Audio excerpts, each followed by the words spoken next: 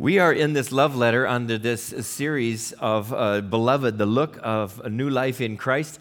We're in 1 John. If you don't have a Bible, they'll bring one from the back if you just raise your hand. So you could have a Bible right in front of you. Right up here in the front, we have one or two. So bring a couple up here, please. And 1 John is right near the end of the whole book. So if you go to the end of Revelation and then just back up 2 or 3 little pages, you'll be right on top of 1 John. We're in chapter 2 today. This is a love letter written by John. He was one of the 12 disciples, the youngest, and the one who lived longer than any of the others. In fact, he was the only one who died of what they would call natural causes of old age. The rest all died as martyrs. And John was convinced that he was Jesus' favorite. In fact, he called himself the disciple that Jesus loved. Maybe you felt that way. You know, you were your favorite in your family or your favorite with Jesus. You probably are. And so he wrote this letter because of his great love for Jesus and his love for the church that was getting off track. And John had this beautiful relationship with Jesus. He'd become a fully devoted follower of Christ. It changed his whole life. And so he wrote this. He tells us in chapter 2, verse 1, that I am writing these things to you so that you may not sin. Now, in chapter 1, of course, he talks about God is light, and John uses the metaphor of darkness and light in his writings. Darkness refers to all that's evil and false. Light, in contrast, all that is true and righteous. And, of course, in God, there is not even a hint or a suggestion of evil. He's true and he's good in all that he is. And Pastor Dana preached about that last week. And John knows that that's not true of people in general. It's not true of the people he knows, even the church people, and it's not true of himself in particular. He knows that we need to get right with Jesus to be right with God. And so if you look at the last few verses of chapter 1, if we were reviewing, it says, if you walk in the light as he is in the light, we have fellowship with one another. And the blood of Jesus, his son, cleanses us from all sin. If we say we have no sin, we deceive ourselves, and the truth is not in us. If we claim we have no sin, think about it. If you claim you have no sin, then you don't need a Savior. You don't need Jesus. If we confess our sin, he is faithful and just to forgive our sins and to cleanse us from all unrighteousness. If we say we have not sinned, we make him a liar, and his word is not in us. So when you start chapter 2, he says, I'm writing these things to you so that you may not sin. The question is, what should a fully devoted follower of Jesus Christ do about sin? Because sin is irrational. It doesn't make sense. It's devastating. It breaks relationships. God hates sin, and there is an answer. In fact, Bob Newhart used it in a little clip. You could look if you just looked up his name and what I'm going to tell you. He said, here's what he's talking in a skit to a troubled client who says, I'm having a problem with this. And he says, well, here, I'm going to tell you what you need to do. Some of you have probably seen it. You don't need to write this down, right? You probably know. You know what he told him? Stop it. Stop it. When it comes to sin, stop it. And in fact, if you just looked up Bob Newhart, stop it, you would find it. And he says, my little children, I'm writing these things. John wants his full attention. It's like if you take the face of a child, because they're all distracted and running around, you take their face and you get it so you could look them right in the eye. And he says, I am writing these things to you, church people, so that you may not sin. Why? Because some of them are having a problem with sin. And here's the good news. God loves you, and he hates sin because of what it does. Let's see, on vacation, we went out to eat a lot. We went out a lot to eat, and I did eat a lot. And before we would go, somebody would look up Yelp and find just the place to go. And based on the Yelp recommendations or ratings, we would go to different restaurants. And some of them are way out of the way places you'd have never found. But Yelp will tell you about the food and about the service and about the atmosphere and the beauty of the place and how people were treated and give it a number of stars. And it kind of would tell you, here's the restaurant test and here's how they did. Well, I have my own test for restaurants, kind of my own restaurant test, and it goes like this. How do I feel about a half an hour after I leave the restaurant? Any of you ever try that? Say, that had great ratings, but look what I don't feel all that great after I ate their food. And maybe it was the food, maybe it was the amount. I'm not going to, differentiate there, but, sin up front would get a high Yelp rating. It's fun. It looks good. We like it. And we all have what Charles Wesley put into a hymn, a bent towards sinning. A bent towards sinning. It's like we were bent and aiming that direction. It's kind of like when you get a dent in your car and you take it in, they try to pound it out and they put some Bondo on and they try to sand it down, paint it over, make it look the same as it was, but it's not. There's still a little shadow there. There's a bent, a certain direction. You and I have a bent towards sinning. Sin is sweet, it's attractive, it's fun, and it's poison. It'll kill you. Now, God isn't anti-fun, He's anti-brokenness. Sin erects a barrier in our relationship with God. Sin separates people from God. It will bring consequences, and unchecked, it will bring death. In fact, all through the Bible, from the beginning to end, people became sinners, and they found this out the hard way, starting with the first ones, Adam and Eve in the garden, perfect people in a perfect garden, in a perfect world, and God gave them even free choice. He says, you can have everything in the garden except there was the one tree. Don't touch it. Everything else you can have. Guess which tree had a little path all the way around it? Yeah, until finally they said, we got to try some of that. And they tried just a little bit of sin, and all of a sudden they felt exposed. And then they were expelled. And it broke the relationship with God.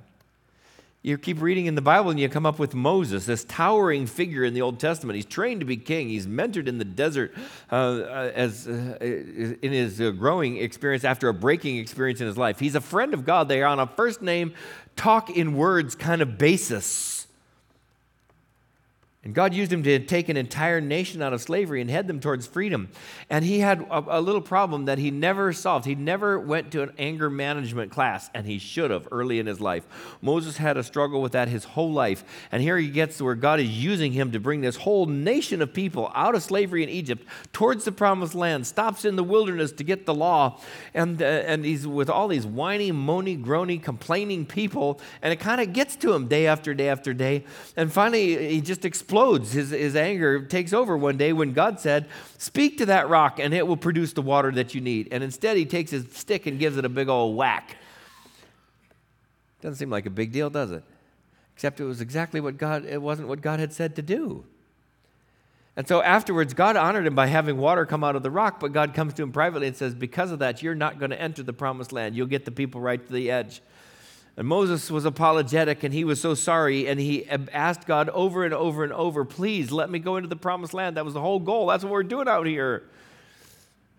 And the Bible actually records where God finally says to Moses, don't ask me that one more time.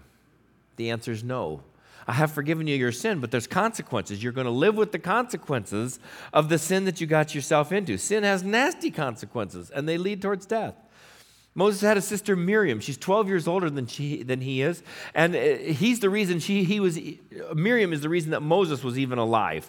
Because when he was a baby, you weren't allowed to be a baby and be a boy in Egypt at that time. And so his mom made a little basket and put it out on the Nile, hoping that somebody would find this little boat with the baby in it and have compassion on him. And Miriam watched from the shore, and wouldn't you know, Pharaoh's daughter found it, the princess, and she pulled the basket ashore, and right then Miriam stepped up and said, would you like me to find somebody to care for this baby for you? Her timing was impeccable. Well, she's out there 80 years later. She's out there in the wilderness with all the people who don't know anything about living out of doors for weeks or months. And she doesn't think Moses is doing everything right. And she starts to kind of yap about it a little bit. And finally God says, and talking to her brother Aaron, who was the high priest, but he also was a high complainer, I guess. And God said to the three of them, hey, come on out here. I got to talk to the three of you. So they had a holy huddle, holy because God is in it. And God says, you know, Miriam, I don't really like how you're talking about Moses. And she says, well, yeah, he da-da-da-da-da-da. And God says, wait a minute. He's my chosen leader, and you're speaking against him. And God gave her leprosy right there on the spot, head to toe. Now she's unclean. She can't come back into the camp. And she would have died from leprosy if Moses hadn't prayed for her and begged God for mercy. And God healed her, but she spent the next 7 days in solitude outside the camp. Sin has consequences. You go 500 years later into the Bible, and you come to David, who was the 8th son in his family. Nobody would ever heard of this little guy except for God choosing him and elevating him and making him king over all of Israel, and gave him all kinds of power and prestige and possessions. But he somehow felt like he needed more. already had 20 wives of his own, but he saw somebody else's wife over the top of the palace and said, I just have to have her, and committed adultery and then murder to cover his tracks, and innocent people died.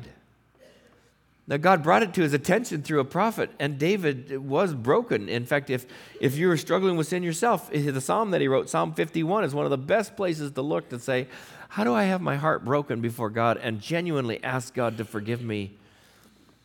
Then that's a good place to start reading. God forgave him, but his family never recovered, and the kingdom was never the same. It was compromised after that.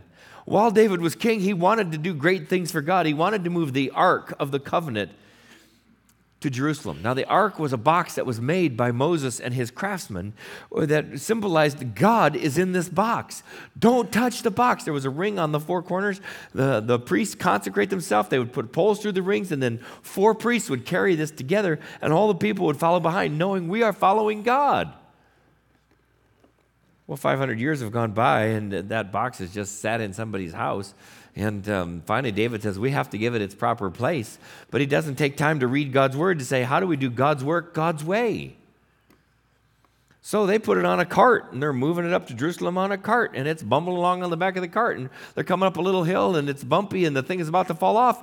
And this guy at the back just wanted to help keep it from falling on the ground, puts his hand on it, which you're never supposed to touch it.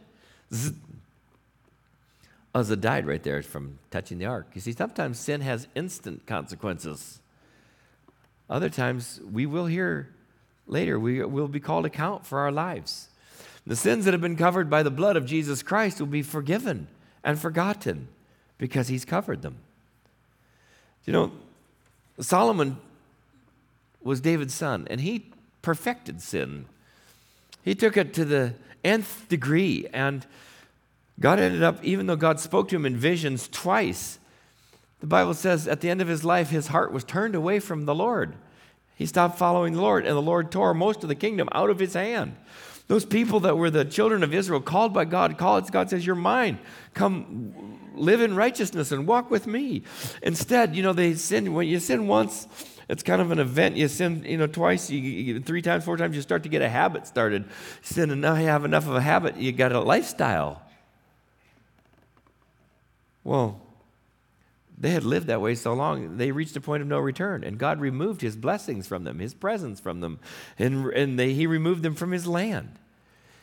People don't seem to understand. I mean, maybe they do understand, but we need to get right with God.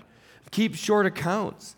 Even after Jesus came, even after he died and rose again, even after the Holy Spirit came and the church was started, the people who claim to be in love with God had the same kind of problem. And there's a story in the book of Acts, right as it's getting started. People were seeing miracles done and great preaching and gathering together and lots of acts of service in the name of Christ. And people were giving generously. Some were even selling pieces of property to give so that God's work could be funded and move forward. And there's this one couple that said, hey, we should do something like that. And they gave a generous gift. They sold a piece of property or their home or something so they could give, but they tried to fool everybody by saying, we gave the gift. It was everything that we got in the sale. Well, it wasn't. And God used Peter to first call the husband to accountability and gave him a chance to repent, and he didn't, and his life was taken that day. And then a couple hours later, his wife was given the same opportunity, and she didn't, and her life was taken. And it caused a great stir among the church that sin really matters to God. Live a life of righteousness, and don't try to deceive everybody and God. God loves you, and he hates sin. And you and I have a bent towards sinning, and we all sin, which breaks out our fellowship with God, which offends God and stirs up his wrath. I mean, it's a real mess. What should a fully devoted follower of Christ do about sin? Stop it. Stop. Don't do it. But the truth is, we don't quit. In fact, in our own strength, we can't. It's like a cancer that once you have it, you can fight it. You might even get it into remission, but you'll fight it. It'll be your fight to the very last day of your life. I don't think that we ever reach sinless perfection in some place where sin just doesn't have a tug on us. It does. So what should a fully devoted follower of Christ do about sin? First, stop. And the second is confess it. Confess. Admit it. Ask for Christ's forgiveness. He has offered it to us in great measure. He'll give you all that you need. It says if we walk in the light as he's in the light, we have fellowship with one another, and the blood of Jesus Christ, his Son, cleanses us from all sin. And then John adds, my little children, I am writing these things to you so that you may not sin. That's why he wrote this book. It says, but if anyone does sin, we have an advocate with the Father, Jesus Christ, the righteous. Keep the screen up right there. The word but in this is from the Greek word kai, K-A-I. And it's a richer word than our word, but. Sometimes it means and. You know how when you come to a corner and it says take a right, you might take a 90-degree right, or you might take a 45-degree right, depending on where the road is. And so this sometimes can be translated but, and sometimes it can be translated and I think even sometimes it can be translated when. So the experts say it should be translated and. I'm writing these things to you so that you may not sin. And if anyone does, we have an advocate with the Father, Jesus Christ the righteous. Now, you all be the experts. Who thinks it should be but? Who thinks it should be and? Yeah. Yeah, because I think we just have a propensity for sinning. We just seem to return to it, even though we have Christ alive inside of us. It really is a contradiction. It's not something that we can easily explain away. There's no rationality for it as believers. When Christ is in us, and that's what John is trying to say. Stay connected to Christ and live in his righteousness. And when you slip up and sin, we have an advocate with the Father, Jesus Christ the righteous. I mean, that's good news. What he's telling us is that we have a Savior, Jesus. He's our hope. In fact, our only hope. Jesus Christ the righteous. You know, Christ is not part of Jesus' name. It's a title. Be like Mr. Jesus, Jesus Christ. It's really Jesus the Christ. But they just kind of shortened it to take the out of the middle. In fact, when John finished writing his gospel, in John chapter 20, the last couple of verses say this. Now, Jesus did many other signs in the presence of the disciples, which aren't written in this book, but these are written that you may believe that Jesus is the Christ, the Son of God, and that by believing you may have life in his name. See, John wrote in his gospel, and in his gospel he calls Jesus the Christ. He calls him the Son of God. He calls him the King of Israel. When Jesus even went on trial before the governor, Pontius Pilate, Pilate asked him, are you a king? Because that would be offensive to Caesar and would put him to death. And Jesus said, well, not of this world. In other words, yes, but not of this world. And so as they hung on the cross, they actually put a sign above his head that said, King of the Jews. And they mocked him because he claimed to be a king. So the title of the Christ involves the idea that Jesus is the unique anointed one from God. He's the king from God. He's the Christ. He's the Savior. He's the one and only. God has not and will not be sending another Savior into the world other than Jesus. Jesus was God come in human flesh, and he's the only hope for sin to be paid for God's wrath to be satisfied. You can't walk into heaven on your own merits and say, I'm so much better than so many other people, I should get in based on the curve. There is no curve. The only people who be there who say, are the ones who say, I was a sinner. My sin is covered by the blood of Jesus Christ. Those are the only ones. He's Jesus Christ the righteous. The righteous part picks up the idea from Hebrews 7:25 that talks about Christ is our pure, perfect high priest, willing and able to make intercession for us. And John goes on to call Jesus our advocate with the Father. Now, an advocate is somebody who speaks up for you, who pleads your case. There is this picture in the Bible in numerous places that God is the judge, and you and I are put on trial for our life to give an account for our life and for our sin. We will stand before God on trial for our sin. And Jesus is our advocate who's able to say, whoop, I'm here to help. And guess what? This person is declared not guilty based on, I've covered all of their sin because they asked me to. The word here for advocate is the Greek word paraclete, which only shows up in the Bible 5 times, but the other 4 times, you know who he's talking about? I'm sure you do. You've heard that word, paraclete, right? The Holy Spirit. It's in John 14, 15, 16 that says the Paraclete, the Holy Spirit, will be the helper. And what is he going to help the believers with while Jesus is gone? He's going to help us believers remember Jesus' commandments and do them. So it's kind of interesting that you have God the Father, God the Son, God the Holy Spirit, and two of them are called the Paraclete, the advocate, the helper. The Holy Spirit helping us remember Jesus' commandments to do them, and up in heaven, Jesus standing there as our helper to advocate for us to say, no, that person's not guilty. They don't need to be sentenced. They're covered by my sacrifice. See, he's saying here, if we sin or when we sin, we do not need to live in fear because Jesus is standing there in God's presence. And when your name comes up, he opens the document folder with your name on it, and the top page says, not guilty, all debts have been paid in full.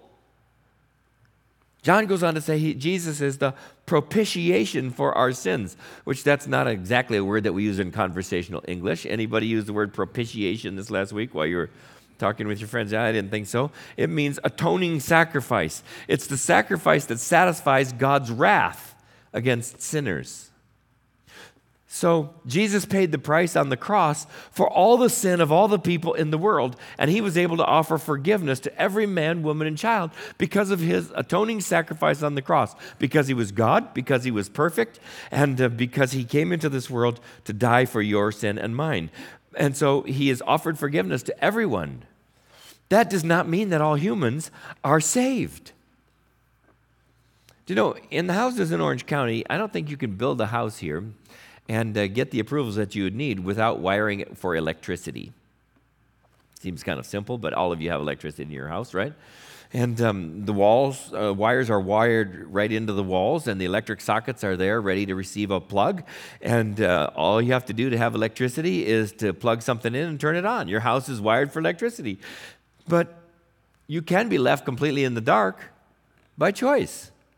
Now, of course, I know that power can go off and that can be a problem and leave you in the dark involuntarily. So I don't want to push this illustration too far, but Jesus has the power for you to be forgiven. And he has never had a power outage. But if you never plug in, you don't automatically get the benefit of his power, of his light, if you don't want it, if you don't turn it on, if you don't ask for it. He's offered it to everyone. It's only those who choose it by faith and ask for forgiveness and who acquire the power to live as the sons and daughters of God and to have their sin covered in God's sight. You know, when you ask, then his blood has the power to forgive your sin and to atone for you before God. It's good news. So what should a fully devoted follower of Jesus Christ do about sin? Confess it and thank God for Jesus Christ. The third thing besides stop it, confess it, is forsake it. Forsake it. Leave it behind. Jesus is the only antidote for sin, which I think is funny. Is that word spelled right? Somebody pointed that out after the first service. Isn't that funny? You're trying to talk about somebody who makes us perfect, and there's an imperfection right there that I put in. And it says in 1 John 2, verse 3, by this we know that we have come to him, if we keep his commandments. Do you know Jesus? Here's the test. You keep his commandments. Do you know Jesus? Here's the lie we try. John is onto us. Look what he says in verse 4. Whoever says, I know him, but does not keep his commandments, is a liar, and the truth is not in him. If your life is not consistent with saying, I know Jesus, well then, don't talk about him. Except we as believers are told by Jesus, talk about him, because he wants our lives and our belief and how we live to match his commandments, to show that he is in charge. He's the one who gave the commands. He's the commander. Whoever keeps his word, in him truly the love of God is perfected. The word perfected also means completed. The Bible says Jesus was made perfect in what he suffered. It's saying he was made complete. Jesus was perfect already, as in sinless, before he came into this world. But the sufferings that he endured here caused him to be completed, that now he had been tested and still found true. So it's saying get to know Jesus better. Push yourself to increase in knowledge, to increase your love for Jesus, and lead you to greater obedience. That as we grow older as believers, we don't just sit on a plateau. We keep studying God's Word, which we do in our Sunday school classes and our small groups, and at home, and pushing ourselves to know God's Word, but not just to know knowledge, but to have a deeper love relationship going with Jesus, which increase our obedience and our faith and our trust in Him, and to keep Jesus' Word. Truly, the love of God is perfected in you, he says. So when we recognize that He's the commander, we do what He says because that's what He wants us to do. And number two, because there is an accounting day coming when we stand before Him. John says, whoever says, I know Him, but doesn't keep His commandments is a liar. Somebody must have been trying to say that in that church. To say, well, I know Jesus, but He didn't really mean that when He said that, did He? I mean, that sounds so radical. Maybe He really meant, and we try to water it down. Or, I love Jesus, but I like to do my own thing, which I know it goes against what Jesus says, so don't tell the people at church. But I'd like just a little bit of Jesus, not the whole package, not the whole enchilada. I want enough of Jesus to be forgiven and get into heaven, but I don't really want it to impact my life because I want to have fun. Most fun you'll ever have is loving and following Jesus. I mean, if you say those kind of things, you don't really know Jesus, is what John is saying. You don't really love Jesus because Jesus is in charge. In fact, Jesus said, if you love me, keep my commandments. And John is saying it the other way around. If you're not keeping His commandments, you're not in love with Jesus. When Jesus said, if you love me, keep my commandments, He was talking to His closest followers, His disciples, all of them gathered there around the table at the Last Supper. Some of them must have been trying to half walk with Jesus and half walk with the world. And when you're half here and half there, it doesn't work and it hurts. But when you do walk with Jesus, then you do what John said. You just abide in Jesus. You just abide. You stay connected. You read His Word. You gather His people and you pray and you listen to His voice and you just abide. You don't have to be fancy. You don't have to be in style. In fact, to abide in Jesus will put you out of step and out of style with this world. And that's okay. You just abide in Jesus because that's where the greatest joy and the greatest love and the greatest peace and the greatest fulfillment are to be found. That's the sweet spot to receiving God's blessing and approval. He says, you're mine. You're my favorite. I love you. Just keep following and serving me. And you walk the same way Jesus walked. So what do you do about sin? You forsake it. Now, you think, well, nobody knows about mine. It's private. But if God's Spirit is bringing it to mind, then just have a private confession. Take care of it.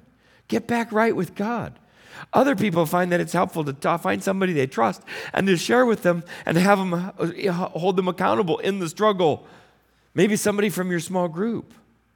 I mean, what happens in your heart when you read God's Word and you know that some habit in your life is not pleasing God, does not please Jesus? What do? Do you care? Or are you calloused? And when you confront your own sin, is there genuine sorrow or is there indifference? Is there confession and repentance? Or is there a hard heart that says, Jesus, you have to take me just the way I am? Because He's promised to forgive. But it's not something that we take flippantly. Puts us, if you say, well, I'm probably on the hard-hearted side, that's dangerous territory. It's time to get right before God and to pray and to just to wait there until finally say, God, take my heart of stone and give me a heart of flesh. Help my heart to soften before you and to be broken before Him. To be a fully devoted follower of Jesus means to follow even when it's not your preference, even when it's not your idea, even when it's not your way of doing things, to put Jesus first. I mean, that's what John did, and he changed his life. He could have had the goal of being the most average fisherman on the Sea of Galilee in a 75-year period. And nobody would have ever heard of him. And instead, he gave his life to Jesus. It meant he left home. He was following Jesus. One of the first big tasks he had to do is to stand at the foot of the cross. He was the only disciple courageous enough to do that. He was given the task of taking care of Jesus' mother, Mary. He cared for her to the end of her life. And he ended up caring for God's people in the church. And by writing stories about Jesus and by writing letters to churches. And then he suffered for the name of Christ. And he also got to see Jesus in heaven. First in a vision and then in person. He won. He won. He chose the right path. So he helps us here. What should we do about sin? Quit. confess it and forsake it. And instead, let's be fully devoted followers of Jesus Christ. Shall we pray? God, I pray that you will call us, your people, to greater righteousness and faith and trust and obedience and peace and joy and love and fulfillment. Thank you for John. We could see it in his life. Thank you for what he wrote to what must have been a contentious church. Thank you that we have this challenge to live for you. I pray that even here, each of us just privately in our hearts will say, God, take my heart. I give the whole thing to you. You be in charge. Move me and mold me as you would. Make of me who you want me to be. Starting today, I forsake my sin. I ask your forgiveness.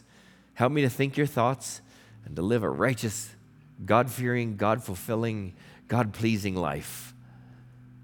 And God, as we do that, we will be lights that shine in this world and tell people about Jesus. And someday we'll hear you say, well done. Thank you for that assurance that we have in Jesus Christ. Amen.